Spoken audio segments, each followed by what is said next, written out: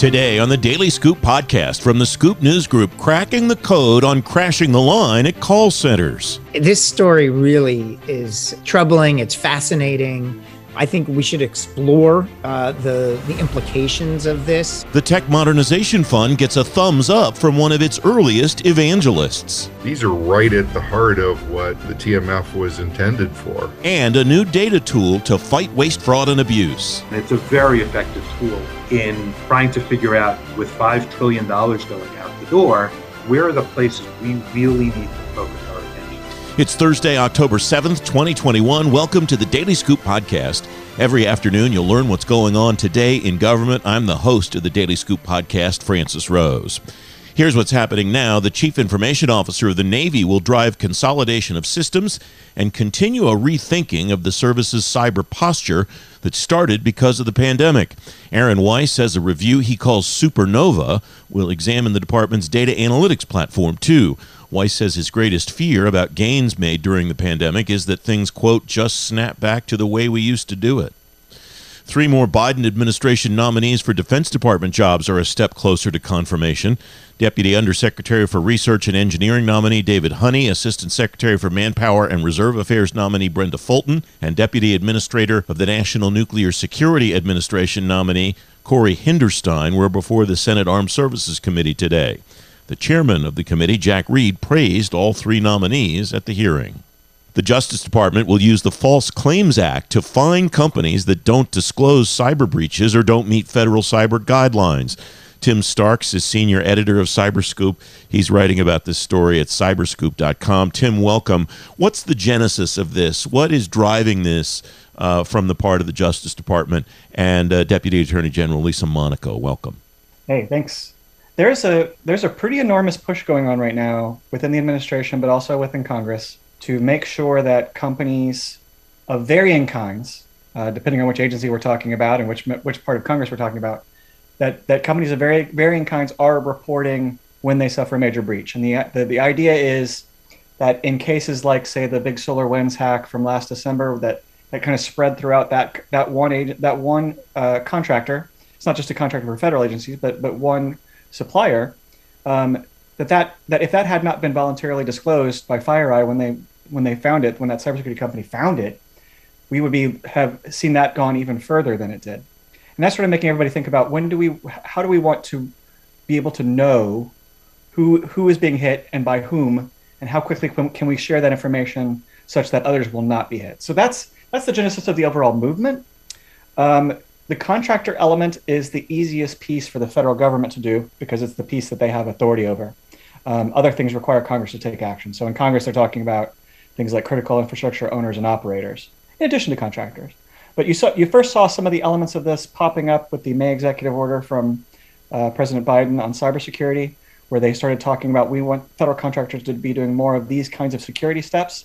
One of them did involve reporting. So this from DOJ is more of the enforcement end of it, if you will. You report that Monaco said very, very hefty fines will come for government contractors. You write when they skirt federal cyber guidelines or fail to disclose breaches. Do we know what that means, or is this just the beginnings of this, and we will learn those details over time? Maybe, I guess, when some of those fines actually go against contractors. That'll be the case, but the leeway in the actual False Claims Act is pretty big. This is a law that dates back to the Civil War, and back when I think the original fines were just $2,000 per violation. Now they have a somewhat more complicated formula for I think it's up to 3 times the damages, and then some other element of it that's linked to inflation. But you can start to see how that would start to get into the very, very hefty category that she was talking about, the substantial fines. I don't know yet, and I don't think they necessarily have identified yet how they're going to identify what kind of damages are caused by a company not reporting a breach or by a company not using these security rules that have been proliferating for contractors within the administration. You have a lot more in your story, Tim. I encourage people to read it. Thanks very much for coming on to talk about it. Thanks for having me. You can read Tim's story, all of our headlines, and many other stories at fedscoop.com and cyberscoop.com. Leading government experts like the chairman of the Senate Homeland Security and Governmental Affairs Committee, Senator Gary Peters, will join me at Palo Alto's Public Sector Ignite virtual conference, Thursday, November 18th. I hope you'll do it too. You'll learn about key cybersecurity issues impacting agencies, including zero trust, endpoint detection and response, and secure remote access. You can sign up now at ignite.paloaltonetworks.com. The Internal Revenue Service call center answers only about 25% of the calls taxpayers make to it. One solution may be gaming the system. Danny Werfel runs the government practice at the Boston Consulting Group. He's former commissioner of the Internal Revenue Service, and he's also the co-host of the GovActually podcast for FedScoop. Danny, welcome. Thanks for coming on the program. The company called ENQ swamps the IRS's switchboard with its own calls, then sells desirable time-saving slots near the head of the hold line to accountants and tax preparers willing to pay up to $1,000 a year. There's nothing illegal about this, Danny, but is there a potential implication here for the taxpayers who are trying to get in and for the agency itself? Welcome. Well, first of all, thank you, Francis, for having me on the show. I'm super excited about this new platform and being able to talk to you again about these issues. Look, this story really is troubling. It's fascinating. I think we should explore the implications of this in other, of a company coming in and essentially taking over and flooding the zone with these phone calls and selling spots, because the IRS isn't the only call center doing critical work on behalf of the government. And so this is something that should be looked at not just by the IRS through that lens, but through other government agencies as well that are fielding these types of phone calls. And the notion that someone would enter in and profit off of that type of disruption is something that we should be looking at.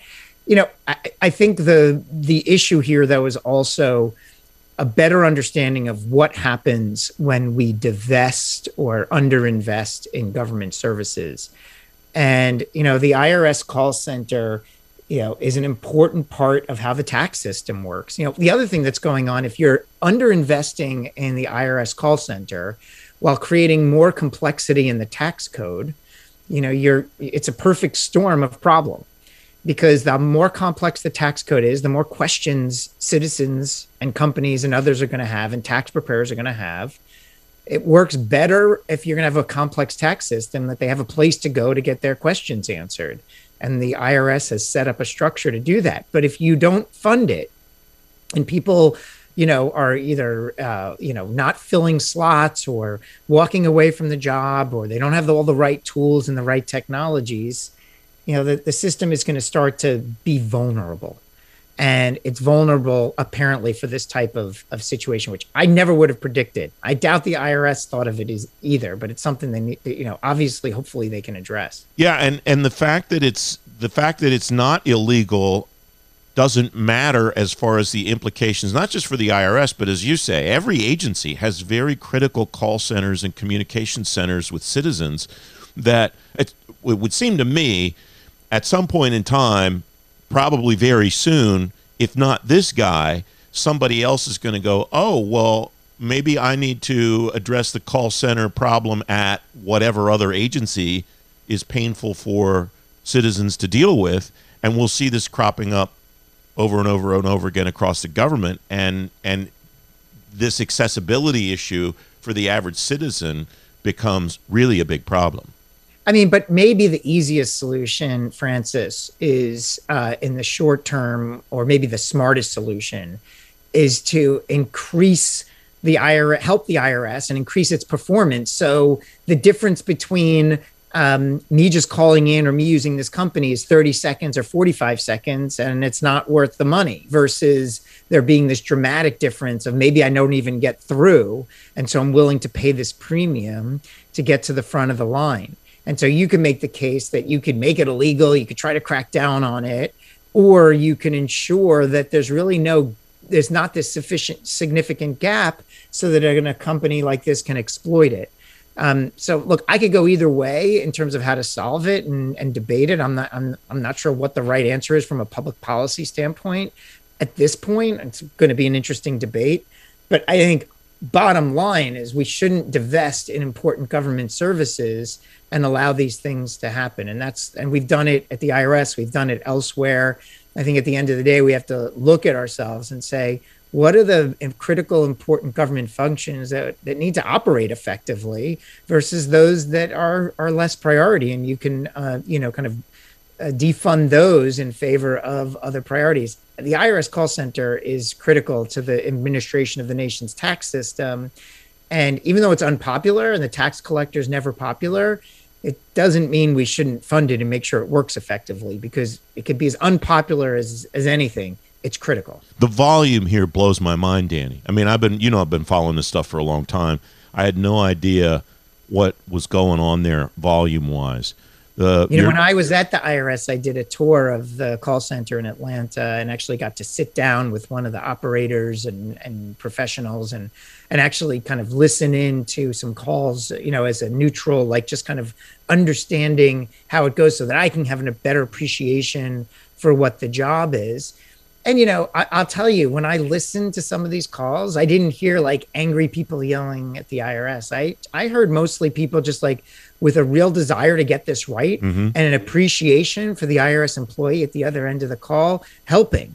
It wasn't, I think you have this mindset of like, oh, someone's like, there's a big fight going on behind the scenes between the citizen and the IRS. The reality is that that's, that may be happening, but it's more of a narrative. I think a lot of people understand the importance of the tax system, want to meet their obligations, but look at these instructions and these forms and are like, I don't know what to do. So the very fact that I'm calling the IRS for help is a sign that they're trying to do the right thing. And the IRS should be there to help them do the right thing. I mean, that is fundamental to the IRS. If you read the IRS mission statement, it anchors on helping the public meet their tax obligations. This blows my mind, Danny, and you know these numbers, I'm sure. I did not until I read the testimony of your successor, Commissioner Rettig, back in May. March 15th of this year, 8.6 million calls in one day, 1,500 calls per second, compared to normal filing season volume of up to 3 million calls a day. That's out of the LA Times story that I cited. We'll link that in the show notes, today's show notes at thedailyscooppodcast.com. But what fixes that? What's the call center solution in a situation where you go from 3 million a day during the normal filing season? I imagine when it's not filing season, it's much lower. And then on one particular day, you might scale up to 8.5 million calls in one day. I mean, I can see where I know we're not anywhere near where we need to be funding wise, but I can see we're trying to figure out how you fund that might be pretty complicated. I think there's a couple of different levers that you need to look at, and some are more realistic than others. One is like simplifying things so that you lower the demand for help, and so the more we're going to have a complicated tax system, the more we're going to have this type of traffic into the call center. So that's one thing. The second thing is getting more people at the other end of the phone to be able to handle this call volume. And right now we just don't have that. So more people there to field these phone calls with the right training to get to resolution. And then another lever is, using more technology and automated approaches to answer some of the low-hanging fruit questions that come in. Because you can imagine, like with anything, I know it's frustrating when you like call your cable company or something and you can't get a human being on the end. I mean, part of that is still being worked out in terms of how to make sure that it's optimized.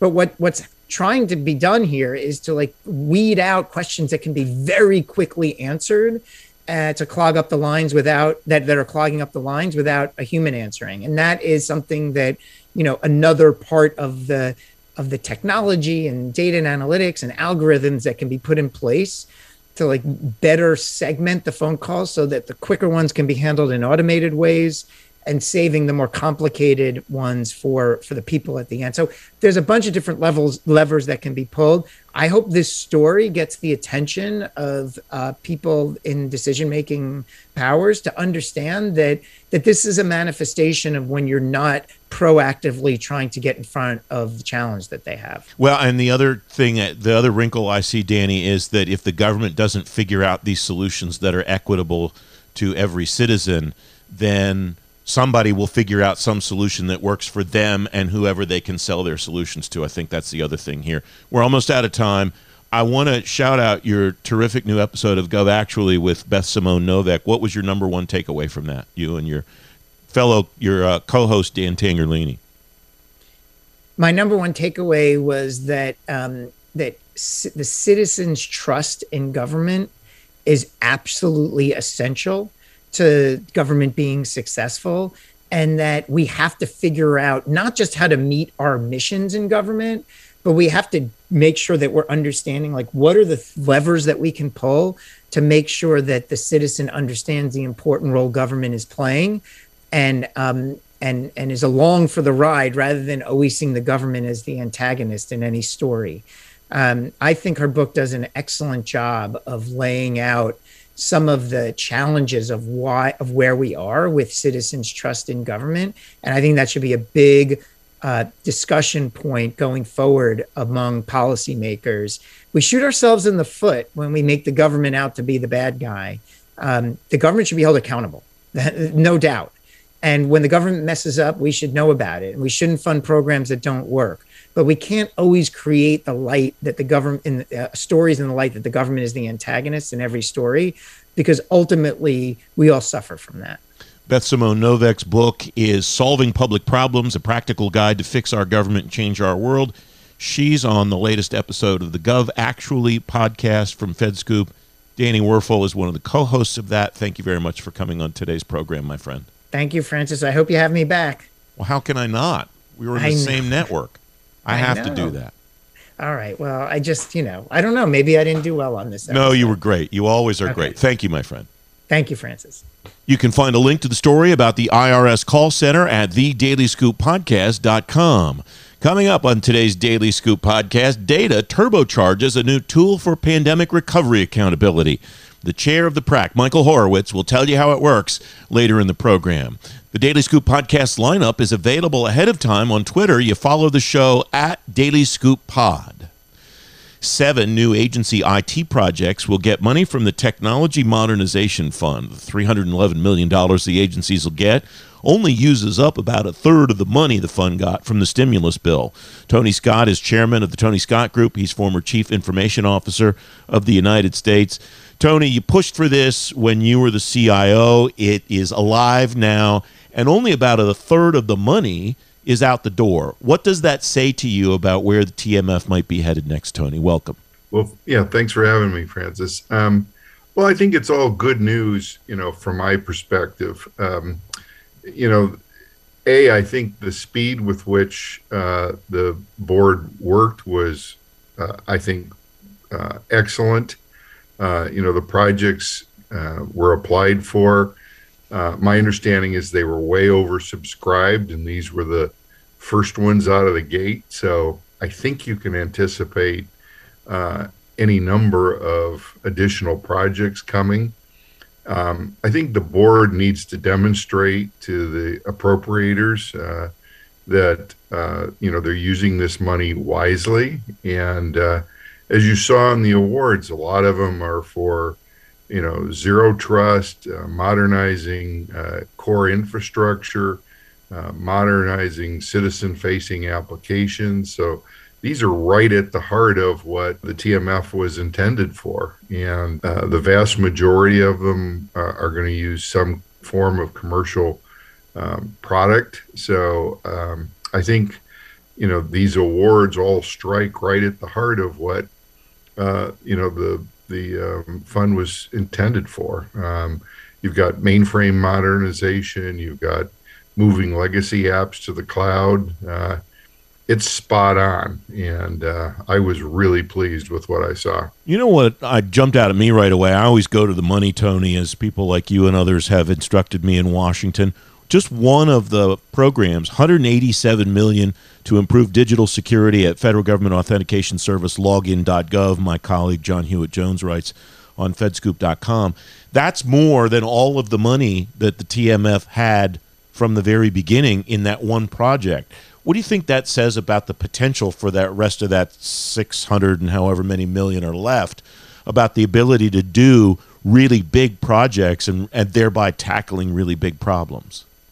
Well, I think it puts an exclamation point on the point we were trying to make when we created the TMF, which was agencies, most often never get the funding they need to make truly transformational changes. They get, traditionally dribs and drabs, and even when they get substantial money, sometimes it's over a really long period of time, and it's just hard to do these transformational kinds of projects with dribs and drabs and the uncertainty of funding over multiple budget years.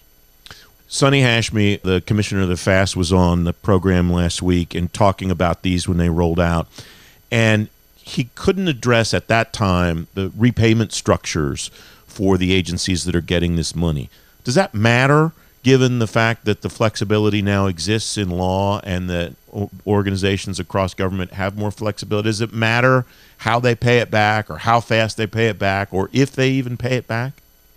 Well, some of them, by the changes that were made, are not going to get paid back, and that's probably okay. Particularly the cybersecurity ones, I would give them a hall pass, probably anyhow. But let me go back to the reason for the payback in the first place. When we first thought of this, the reason was twofold. One, we wanted to create a fund that would grow over time, and repayment would help, replenish the coffers if projects were successful, and allow the fund to grow and take on more meaningful projects. The second was, and this is just a management philosophy, but we were hoping to encourage much better governance. And if repayment is a part of the budget commitment you have to make every year, as a management team, you're going to tend to focus on those things and make sure they're successful and have a little, better oversight and governance versus the traditional government money you get in an agency, which is just, here's some money, now let's move on to the next thing. And there's less governance and less oversight than maybe there should have been in some cases.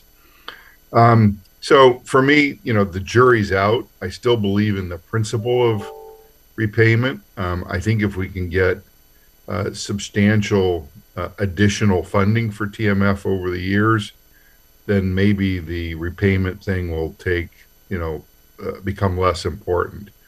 I still worry about the governance side, and we'll see what happens with that. But the ones that are cybersecurity related in particular, give them a hall pass.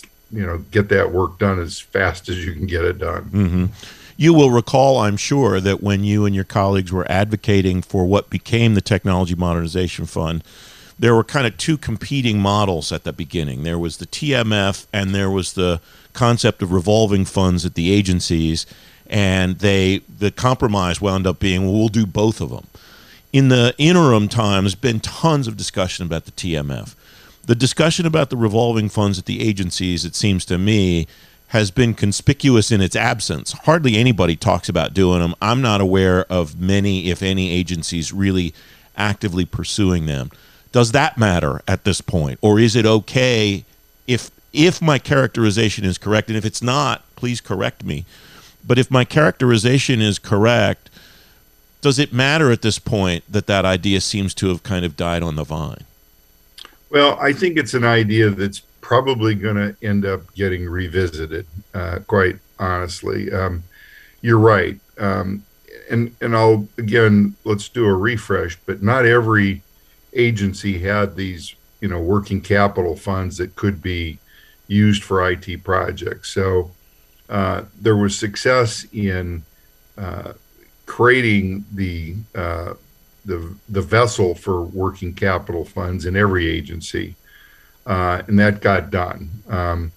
And then in subsequent budget years, you've had the case where even though the vessel existed, the place where you could put unspent capital, a lot of agencies just didn't focus on that, or it got used for other, really urgent purposes. I think with the success of TMF, the case is going to be made that, substantial funding for critical IT projects is a great idea and delivers results.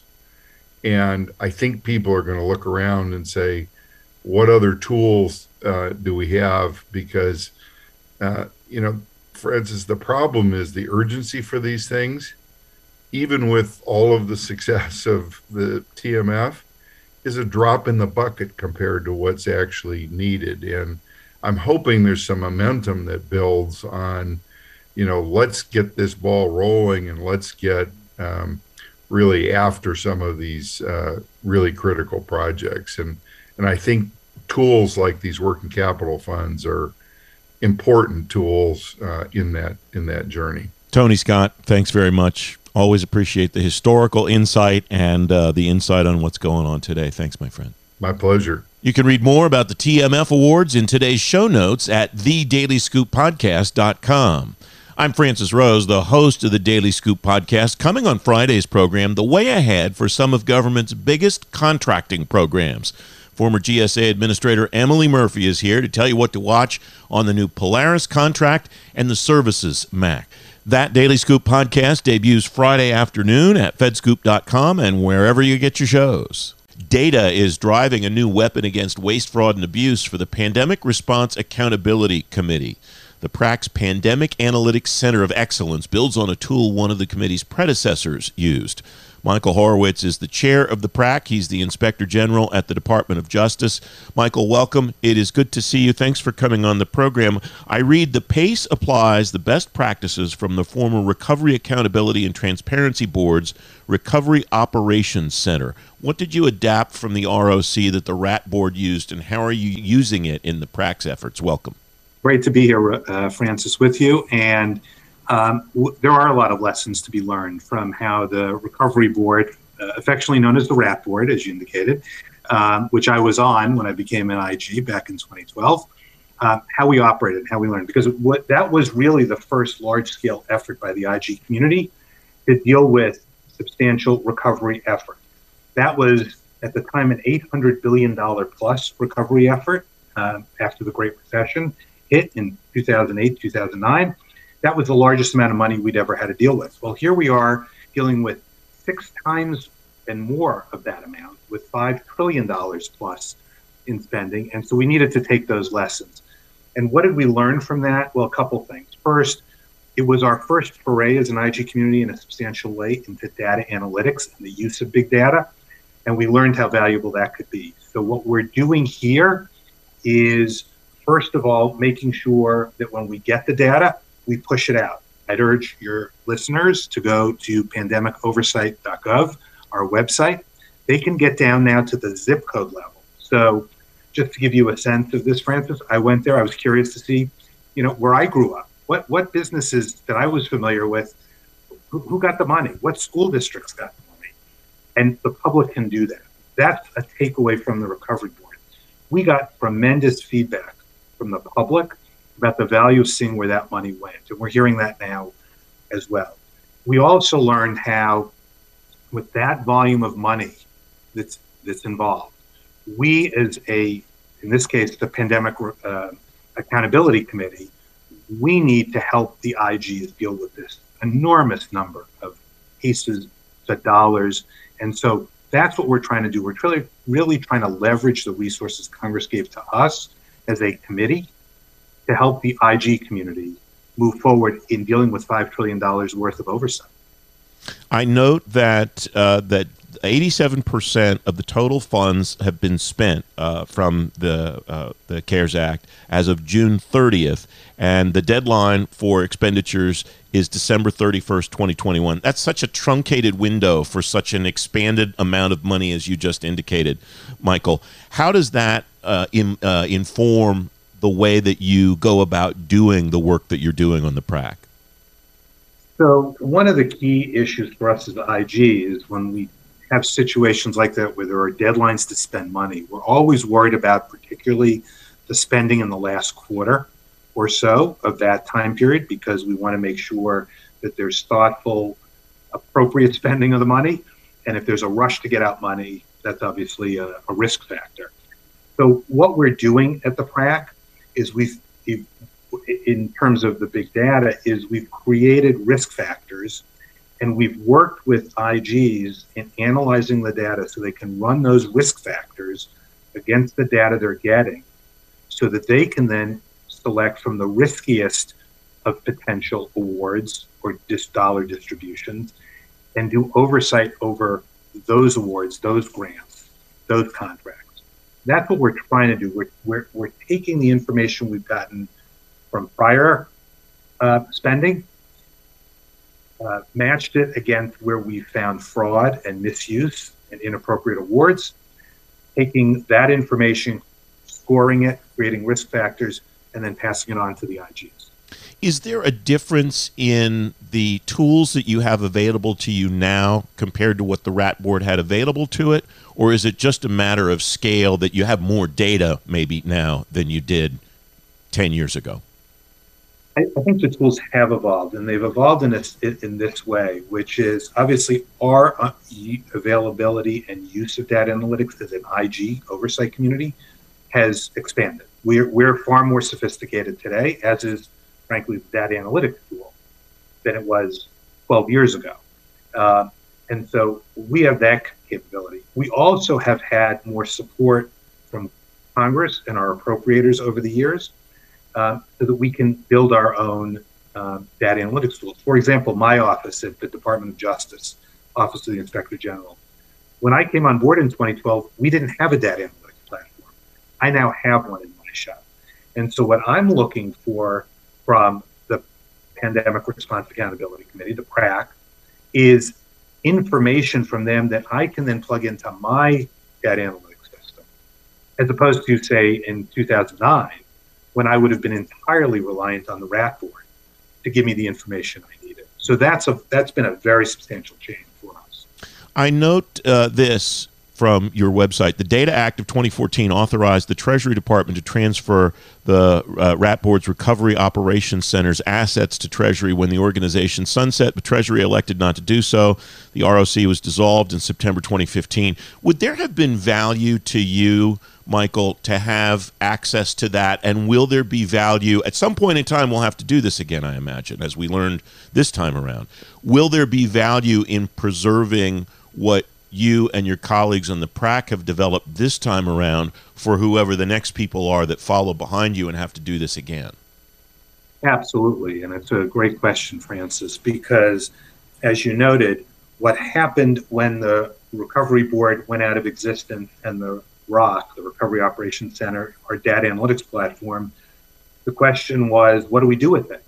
And unfortunately, it never went anywhere. It got dismantled. Gene Dodaro, the Controller General at GAO, has testified about that and how he had hoped that it continued to exist for the same reason we had hoped it would continue to exist. If we would have had that platform there to build on right away, as well as, by the way, in the intervening 5-6 years where there were other disasters, right? But sadly, unfortunately, we have earthquakes, hurricanes, natural disasters frequently now. And so that kind of tool would be helpful. Our plan here, we've created what we're calling the PACE, a Center of Excellence for Data Analytics for the pandemic effort. Our hope is to, and our plan is, and we're doing this right now, we're building it in a scalable way. So right now it's designed to deal with $5 trillion worth of oversight. That may not be needed in 4 more years when we sunset as a committee. Our plan is to have it usable as a platform so that if Congress and the administration that's in office at that time wants to support it, it can do so. It will be there for the IG community. And boy, if there's one takeaway from what happened after 2014 to today, it's that would be a wise investment, because there wouldn't be a need every time this occurs to rebuild things. I can think of no better group of people to audit or investigate the success of an organization than you and your colleagues, Michael. How will you do so at some point in the future? How will you determine that this PACE, this Center of Excellence, achieved what you wanted it to achieve, or is it demonstrable through the results that you get on an ongoing basis? So I do think it's been demonstrable on an ongoing basis now. We've just started it. And what, for example, we've already done is build a risk scoring model and a proposal plan for example, the Small Business Administration IG. They've gone from getting about 1,000 complaints a year to over 100,000 complaints now. They're on the pace for a year because of the questions coming in about PPP loans, EIDL loans, other spending. That platform, for example, is already helping them sort through and figure out where the needles are in those haystacks of complaints. So we're already doing that. We're helping Treasury OIG on the Coronavirus Relief Fund, the $150 billion fund that we keep putting up new data on. Same thing. How can they figure out promptly whether they're getting the data they need or they're not getting the data they need? So we're already delivering in that regard. But we certainly do plan to keep track of how many investigative matters have we helped and advanced? How many audits? How many reviews? Because when you're dealing certainly with $5 trillion worth of spending, particularly on the audit and review side, you really want to look at the riskiest of the spending because we have limited resources. So we've got to look at that. And so we expect it'll help there. And I'll just give you an example of where we are for my own shop and where other IGs are. We're already looking to see whether there are, individuals in federal employment, in my case, in the prison system, that may well have gotten these kind of benefits that clearly shouldn't have, and using information that's out there to try and do that. And so those are the kinds of things that we're trying to work on and use this platform for. And it's a very effective tool in trying to figure out, with $5 trillion going out the door, where are the places we really need to focus our attention. Michael Horowitz, the chairman of the PRAC, thank you very much for coming on the program today. I appreciate your time. Great to be here, Francis. Thanks so much. You can read more about the PRAC's Center of Excellence and its waste, fraud, and abuse work in today's show notes at thedailyscooppodcast.com. The Daily Scoop Podcast is available on all the podcast platforms now. If you've already ranked it, thanks very much for doing that. High ratings and good reviews of the show help more people find it. The Daily Scoop Podcast is a production of the Scoop News Group in Washington, D.C. James Mahoney helps me put the show together every day, and the entire Scoop News Group team contributes. A deep dive on two big contract programs with former GSA Administrator Emily Murphy is on Friday's show. Until then, I'm the host of the Daily Scoop Podcast, Francis Rose. Thanks for listening.